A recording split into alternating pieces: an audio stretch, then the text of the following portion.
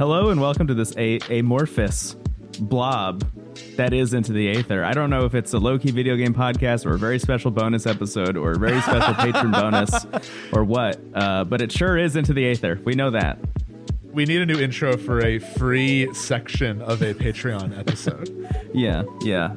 If you're looking at this in your feed and you're wondering, what is this? Why is it so short? The answer is that this is the first segment of our 3DS patron bonus, which is a thing that you can get if you back the Patreon at any tier. You will get access to that episode, which is about a 5.5 hour breakdown of our experience with the 3DS and all of the games that we enjoyed for the 3DS to potentially pick up before the eShop closes. They're all games that we really, really love. But what we thought, just as the eShop gets closer and closer to closing, is that segment by itself in the beginning, before we even get into our big list of games, is kind of like a nice send-off to the 3DS, I think, for us. I mean, not that this should be like a big death scenario, but like that's kind of what it feels like in a way, because you and I feel so strongly about the 3DS. We have such nostalgic attachment to that console that we thought that segment by itself could kind of stand alone as a nice little send-off for everybody and not just patrons. So if you're listening to this in the free feed, that means that you're going to get this segment. But if you back the Patreon, you can hear, the full list of games. But what I'll also do in the description of this as well is include the backlog list, so you can just see the list that we talk about as well. If you just want a visual of the things you should probably get before the eShop closes, you can check that out. We didn't have a concrete number of how many games to bring, so we whittled it down to like 36 games that we felt especially strong about, and then we eventually go and do we have like our 5 personal favorites, and then we settle on the top 5 for the show itself, which was a lot of fun. So that will all be on the backlog as well. But we just wanted to record a little extra intro just to explain why, for those of you who are maybe back in the Patreon and are also listening on the free feed, why you're getting a segment that you've already heard in here. I don't want this to come across like the Dragon Age Origins side quest that ends with EA being like, do you want to pay for this one? It's a DLC mission, actually. I think this is not a thing that I think we're going to get into the habit of doing. It's just this one segment of this one episode in particular we felt really strongly deserved to kind of stand on its own and be available to everybody. Exactly. So thank you so much for listening. Thank you to everyone who is able to back the Patreon, and I hope you enjoy what's here. Yeah. Goodbye. Bye-bye.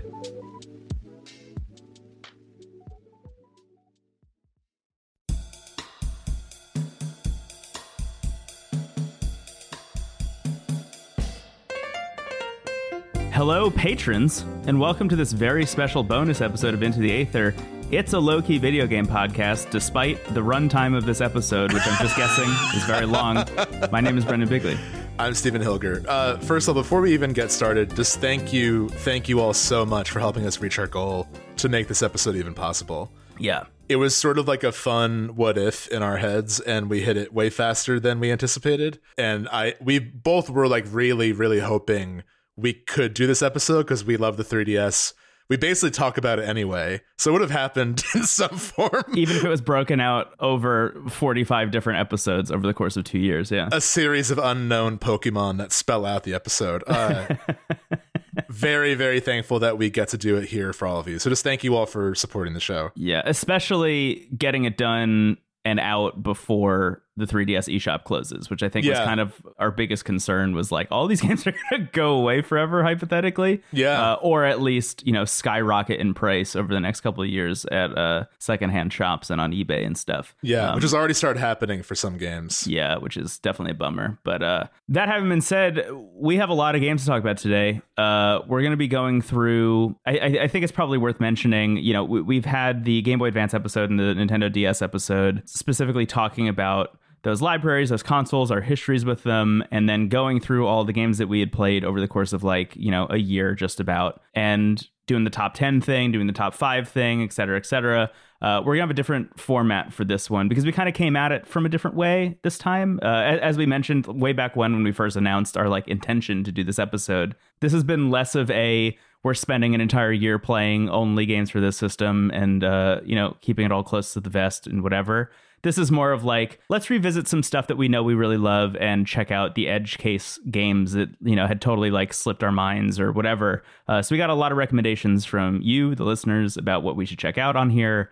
And I think between us, I don't even know how many games we've played. I think it's one of those things where we say that we're going to be very chill about it, and then we weren't. Just to kind of take the pressure off ourselves, we're like, it will be more lax than the DS one, which is still true because yes, I think for the DS one, over the course of 1 year, we each played 120-ish games. Yeah. Like, I think we are actually DS experts at this point, given the time we put in. But with the 3DS, like I think you and I already have a pretty good experience with the system. And like, it seems to be kind of a fallback for us in the normal episodes. So like a lot of the games were like recent. And I mean, we just did a bonus on Ocarina of Time, for example, where we played the 3DS version. So like a lot of it feels kind of recent. So I was like, okay, cool. Like a lot of this will just sort of be like me reacquainting my experience with certain games that I've already played. But even still, like the last month especially, I like bought a lot of 3DS games, played a lot of them. I think for this episode, I've played around 60 games in preparation, which is about the same we did for Game Boy Advance. So it was not a chill preparation process. Yeah, I wrote down 60 games as well. Actually, exactly 60 games is what I wrote down as ones that like may or may not come up on this episode. And there are a lot more that I didn't write down that I checked out and did not enjoy. What I was happy to do, though, is I also purposely chose like 4 or 5 games to put in like more time into, because sometimes like with the DS, it was like, okay, if a game doesn't grab me in the first like 5 hours, I might just like cross it off and move on. Yeah. But with the 3DS, I'm like, there are a lot of RPGs on here that I know don't really become the game until a certain runtime. So it was cool to like get much more experience with games that I already thought I knew, but now like have a much more intimate understanding of. So it was honestly one of my favorite like preparation processes for a system episode. Like I've enjoyed them all, but I think this one being kind of halfway between like a sprint and a marathon was sort of interesting. And I just love this system so much. Like it was just a joy to play most of these games. So basically what we've done, rather than Brendan and I each making our own top 10, we have a collective spreadsheet of like 36 games basically. And these are games that we actually, even before recording, have made some pretty hard cuts just to make sure this episode was a respectable length. Still gonna be very long, but we just like, you know, there were a lot of games there. I'm like, okay, why don't we like try to make it the smallest but most meaningful number possible? So these games are games that both of us think are worth checking out in 2023. Games that are important to the 3DS and are worth your time in some way. Yeah. So we're just going to go through that. And then each of us also has a secret 5 games that are especially meaningful to us. And those are kind of like our unordered top 5. And then at the end of the episode, we will settle on what are the top 5 3DS games for the Aether itself. Yes. Yeah. And that I think is going to be an extremely easy endeavor. I think so too. I think I really don't want this episode to be Mario is fun, the episode, but it might be. Yeah. And I think there's going to be some overlap with our favorites, but that's also kind of exciting. And that also gives us time to talk about the rest of the games.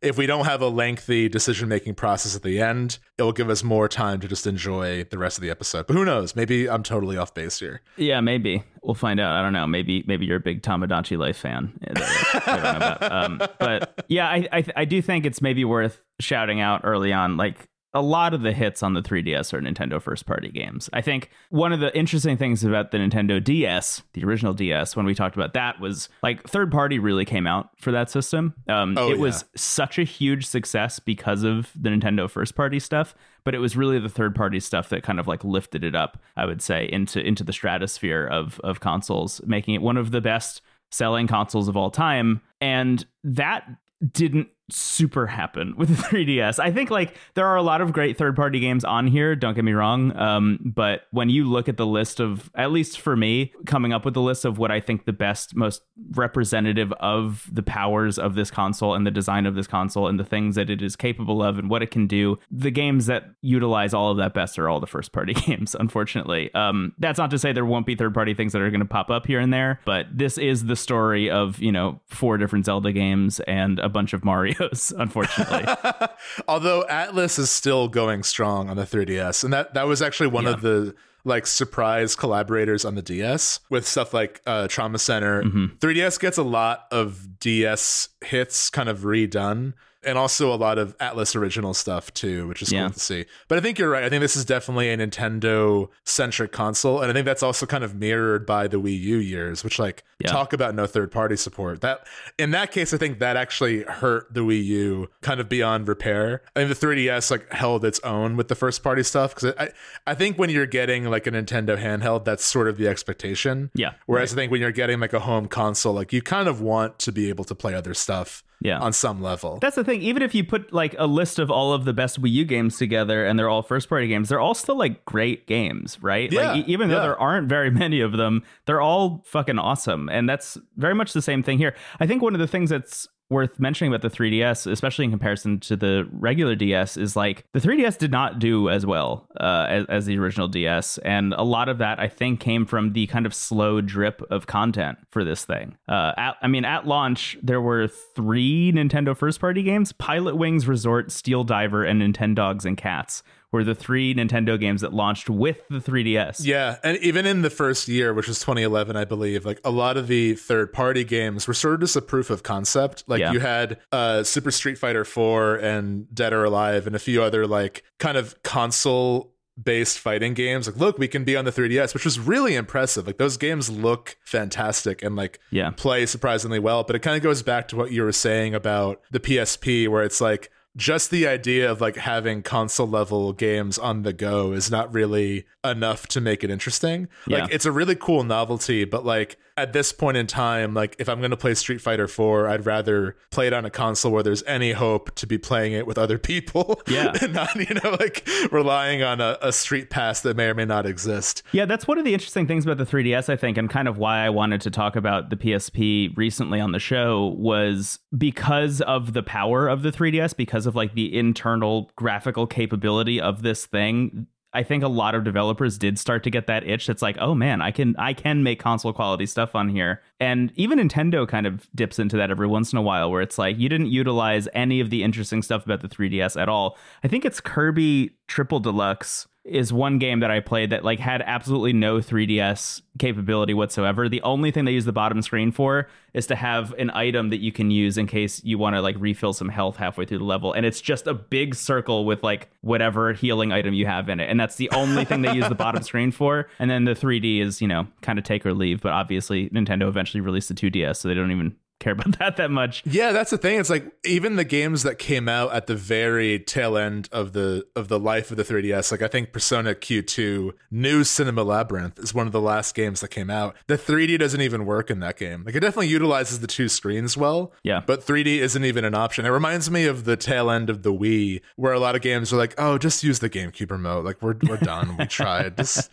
don't even bother. Right. But at the same time, it's 3DS was releasing games between 2011 and basically 2019, if not a little bit after, which is wild. And if you consider the 3DS kind of an extension of the DS, this type of hardware has been the de facto Nintendo handheld for decades, which is amazing. Right. So I think that, and we've organized our list of games by the years they came out. And it is interesting to see, I think most games of note were in sort of the latter half of the system's life cycle, which I think also kind of might have contributed to lower sales than expected. Yeah, I think so too. Simultaneously, I think it's worth mentioning that Nintendo was still very much supporting the regular DS while the 3DS was out, the same way they were very much supporting the Game Boy Advance when the original DS came out as well.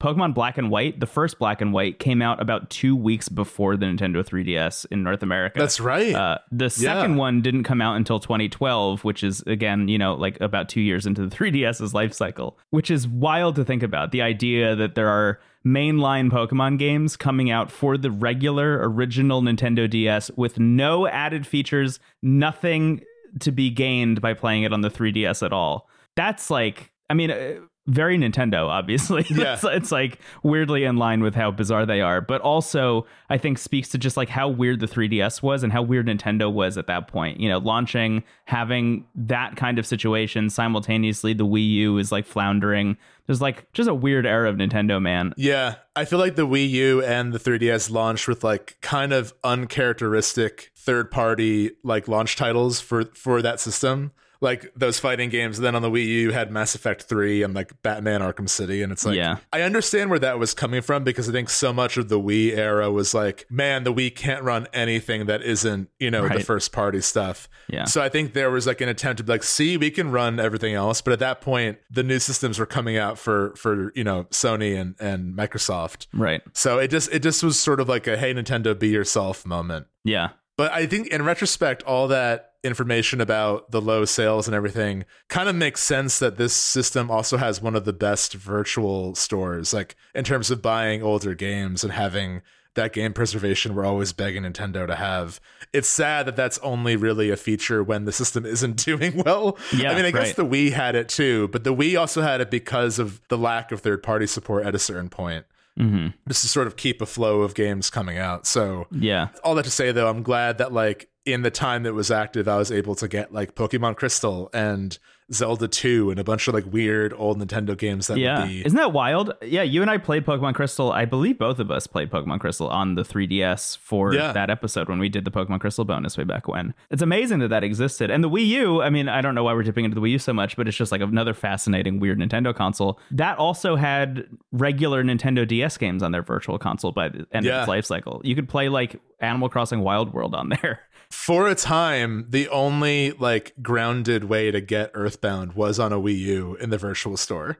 I mean, now thankfully it's just on the Switch, which I'm so happy that's the case. Because I have a friend who has a copy of Earthbound and the instruction manual. And I'm like, if you ever need to buy a house, like you're good. You can just sell that on eBay at any time and have the funds required. I do think the new 3DS got Earthbound and not the regular DS. Yeah. Also on the virtual console, which like the regular DS to new the regular 3DS to new 3DS jump was like extremely weird. I think there's like 5 games total that are new 3DS only. That was definitely a bizarre era. And the 2DS as well. Like I feel like there was a lot of uncertainty then, which, you know, eventually the Switch came out and that was like this kind of moment Nintendo really needed.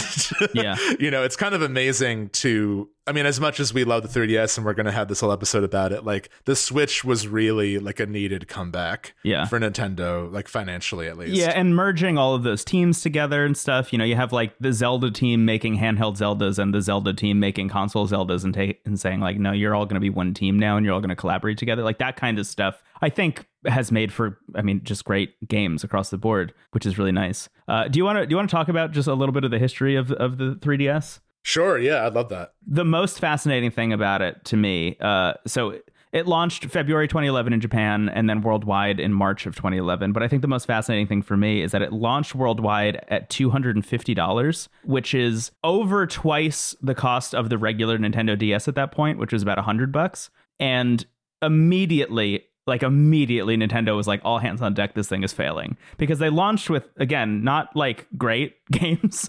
As I mentioned, Pilot Wings Resort, Steel Diver, Nintendogs, and Cats were the 3 Nintendo launch titles. And then third-party support, again, you had some cool stuff, but it was, you know, a weird mixed bag. Street Fighter 4, The Sims 3, Madden, Pro Evolution Soccer, Lego, Star Wars 3, Ridge Racer 3D, Super Monkey Ball 3D, which is considered one of the worst Super Monkey Ball games, Bust a Move Universe, Samurai Warriors Chronicles, Asphalt 3D, another racing game, Combat of Giants Dinosaurs 3D, which I hadn't heard of until I started doing this research, Rayman 3D, which I played and did not write down on my list, and Ghost Recon Shadow Wars.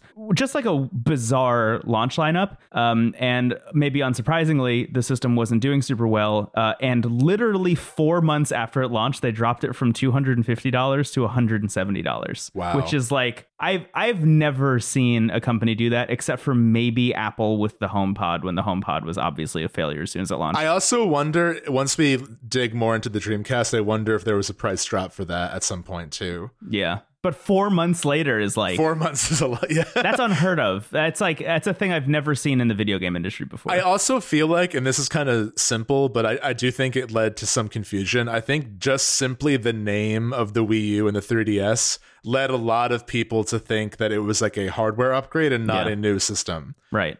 People who worked on our website when we wrote for a game website didn't know, like some of the people who were very in the know did not know the Wii U was a new system when it came out, which like that says all you need to know in terms of just like the common perception of this thing. It was bizarre. It was really bizarre. I think you're right though. I think the 3DS almost sounds like one of those like Game Boy Pocket add-on things you would get at Toys R Us, you know, and like just affixed to the front of the screens. Like now it's in 3D.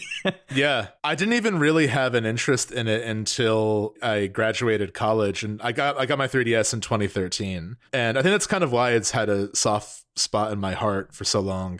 It's kind of the first console I got myself as an adult, basically. And I remember just being like, my first game was Fire Emblem Awakening, which that would have been a good launch title.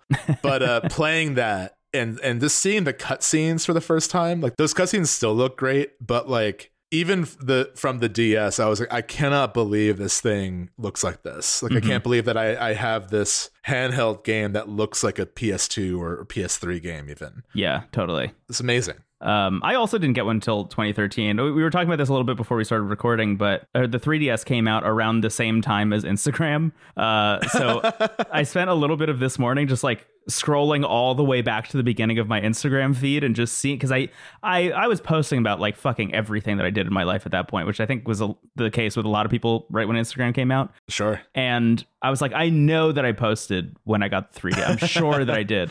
And I also got one in 2013. I didn't realize this when we recorded that episode, but I got one for Animal Crossing New Leaf. Yeah. That was the reason that I eventually got the 3DS, which is wild to me because at that point I was like so in the world of Nintendo. Like at that point I had gotten over my Sega Genesis PS2 era of my life, and I was like, no, I want to like catch up on the history of Nintendo. So it's wild to think that the 3DS came out and I just didn't get one for a long time.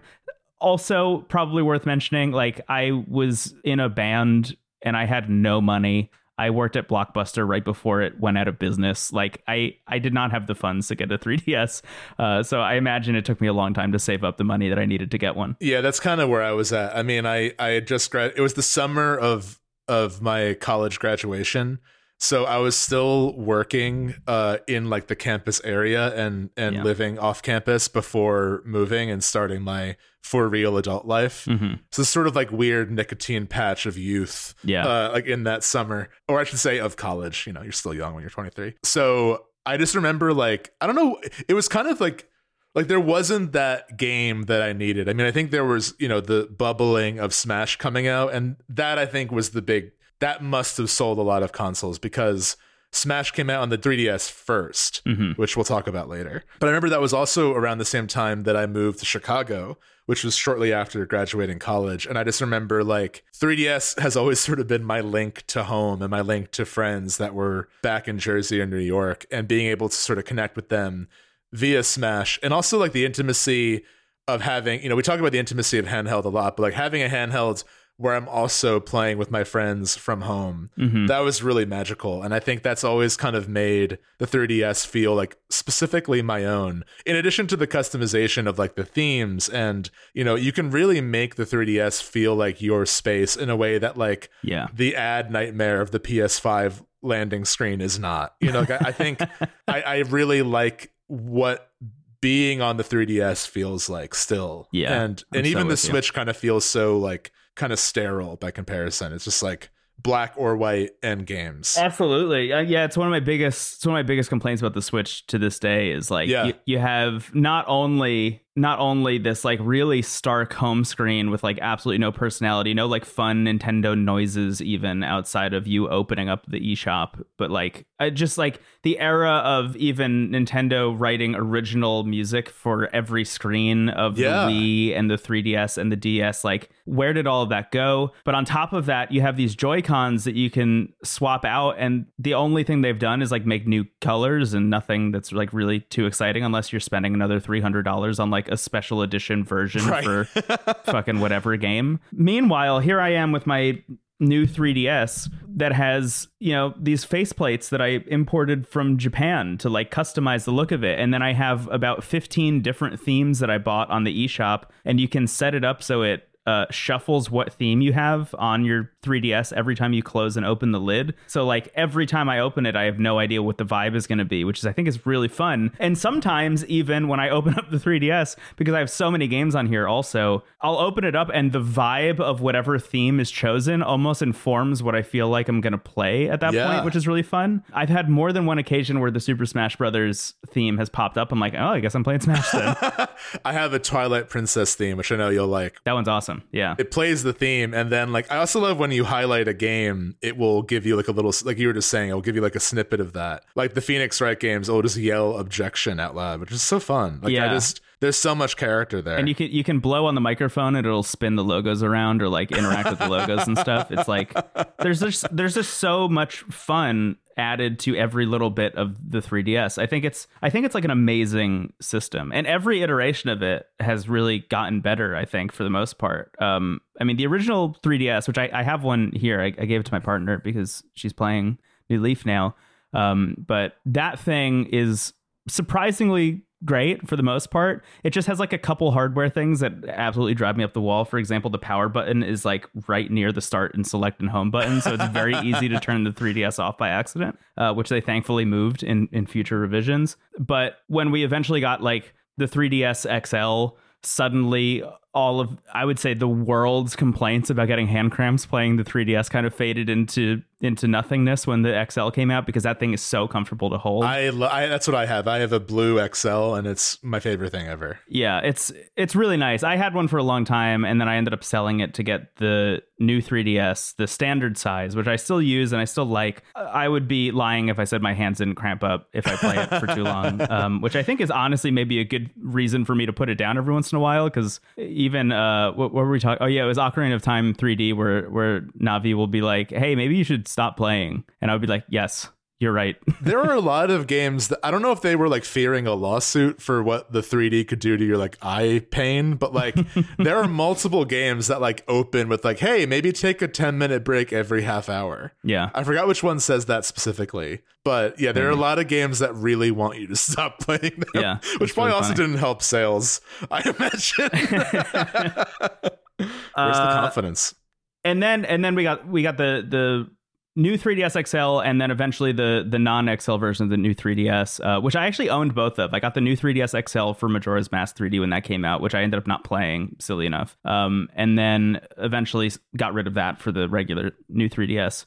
But then we had the 2DS, which looked like a piece of toast with two screens and buttons on it, which I love that thing. I don't know if you ever actually played one. I never owned one for myself. I've always thought about just getting one just to like have, because I think it's such like a weird piece of Nintendo history. But that thing is bizarrely comfortable to hold. It's like a great piece of hardware. It looks so stupid and is so comfortable. And then eventually where we got to the final release, I mean, there were a couple in between all of the stuff I'm talking about, but the final one that launched was the new 2DS XL, which has all of the features of the new 3DS, but without the 3D. And is maybe, I think, the most beautiful version of the 3DS outside of, for me, the new 3DS, like the standard version. Because I got these like color buttons on here and stuff. Looks really nice. Yeah, that's really cool. There's also there are a lot of unique new 3DSs. Like I got a friend one that looks like a Super Nintendo, basically. Yeah, that one's really cool. There are a lot of cool models for them. Yeah. The final new 2DS XL also has some like absolutely wild and beautiful special editions. There's this one that I always think about picking up that's like an Ocarina of Time one that is the Hylian shield and comes with like a cool stand. I don't know. It's amazing. There's some really good stuff. And then the Dragon Quest one that I'm obsessed with, even though we never got a Dragon Quest game here. Also, I just want to shout out any parent who had to buy their kid a new 2DS XL in that era and have to understand what on earth was happening. I just feel like that must have been like it's the most bizarre naming convention of all time. Like going back to talking about how 3DS is already kind of like a weird name for this thing. As soon as you append new to that, it's like, what the fuck? It's a 2DS, which implies a previous model, just numerically. Yeah. Yes. Absolutely bizarre. Also, I just said that there were no Dragon Quest games. I don't know what I'm talking about. We're going to talk about a bunch of them. Yeah, there are a few. Anyway, I don't have anything else to say really about the history of the 3DS outside of it's currently the 12th best-selling console of all time. Wow. The thing is, like, with our other system episodes, sometimes it's like, I will always be down to play Game Boy Advance or the DS, but like, I think it's a kind of a specific action to go back to them. Mm-hmm. The 3DS just sort of feels like a constant. Like, I feel like I'm always going to like dip in and out of it. You know, like it's on my desk. Like, I just feel like it's always kind of going to be there. And to me, it represents kind of the swan song of this era where there was a distinct handheld. Like, I think as great as the Switch is, we've often talked about how, you know, you do lose that intentional design where like some games were made with the hardware in mind. And I do wonder what's next for Nintendo. I imagine we'll get another version of the Switch. And I'd love to see like maybe the path forward is like different models that, you know, one is made maybe with docking in mind, one is made. I mean, we already kind of see that with the Switch Lite. Yeah, I think that's what everyone was hoping for and expecting, right? And then it just never really happened. As soon as the Lite came out, it was like, oh, it all snapped into place. Everyone was like, we get it now. We know what you're doing. And then they just never released like the TV only version. I guess I'm just curious if like the Switch is just what Nintendo will do now, or if we'll ever see this kind of separation again of like the handheld and home console. I can kind of see a case for both, honestly. I think in the case of where Nintendo was at, the Switch was the move. But now I do wonder if maybe like Fool's Journey, everything back to where it began. I wonder if there's a way to have the handheld experience kind of go on its own path again. Yeah. Yeah, I'm not super sure. I mean, you know, me and my relationship with like retro handhelds and stuff. I think one of the more interesting things is the power of where those devices are at now. Like I have the iNodin Pro, which, you know, is running like PS2 stuff very, very well and GameCube stuff, as we've already seen with the Steam Deck being able to run the Wii U and Switch in some cases better than the Switch. I think we're at this point where if Nintendo really wanted to go down that route, like there are about 15 or 16 different devices that they could look to out in the world right now. Actually, I was just talking to our mutual friend Dom about a device that he just got and is using, which is it's called the Razer Edge. It's like a handheld by Razer that just runs Android. And it looks exactly like the Nintendo Switch. The whole thing is that it has like a controller that you can kind of like extend and take on or take off. And that means that what you're left with is just what looks exactly like the Nintendo Switch without Joy-Cons and is much smaller and is like wildly powerful and just runs Android, very similar to what the Nintendo Switch is. So I feel like they could go that route if they wanted to. They could make like just a much smaller version of the Nintendo Switch. And I feel like people would lose their minds over that by itself. Even if they were like, yeah, here's the Switch 2 and also here's the Switch like super light or something. I would be down for that, honestly. Yeah, that'd be awesome. A more portable version of the Switch would be very nice. Yeah, I'll be so into that. Anyway, I will say one last thing. The Nintendo Switch eShop is closing worldwide on March 27th. You mean 3DS? Oh, yeah. What? Yeah, did I say Switch? Could you imagine? The 3DS eShop is closing on March 27th. And that will be your last chance to get stuff, unfortunately. That having been said, there are still ways that you can download video games on there. It's a little bit unintuitive. I would recommend Googling it, but it essentially involves like loading up your Nintendo account from the Switch eShop and then going to the 3DS eShop and then buying stuff that way. My other recommendation, if you haven't done this, is replace the SD card that you have in there with a much bigger one. Nintendo's website will tell you that they only take SD cards up to like 32 gigs or something. I have a 512 in here and it's going great.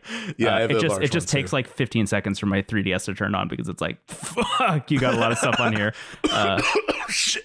Yeah, exactly. And that's it. Those are my recommendations. Just like get a huge ass SD card in there, download as much as you possibly can before the thing closes. And we're going to talk about a lot of games that you should maybe check out. Yes. Apologies in advance if you end up spending too much money, but I've already done that for the world.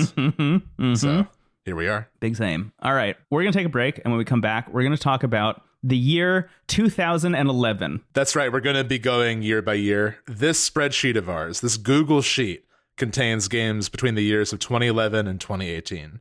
So stay tuned. Stay tuned, dear listener. Bye-bye.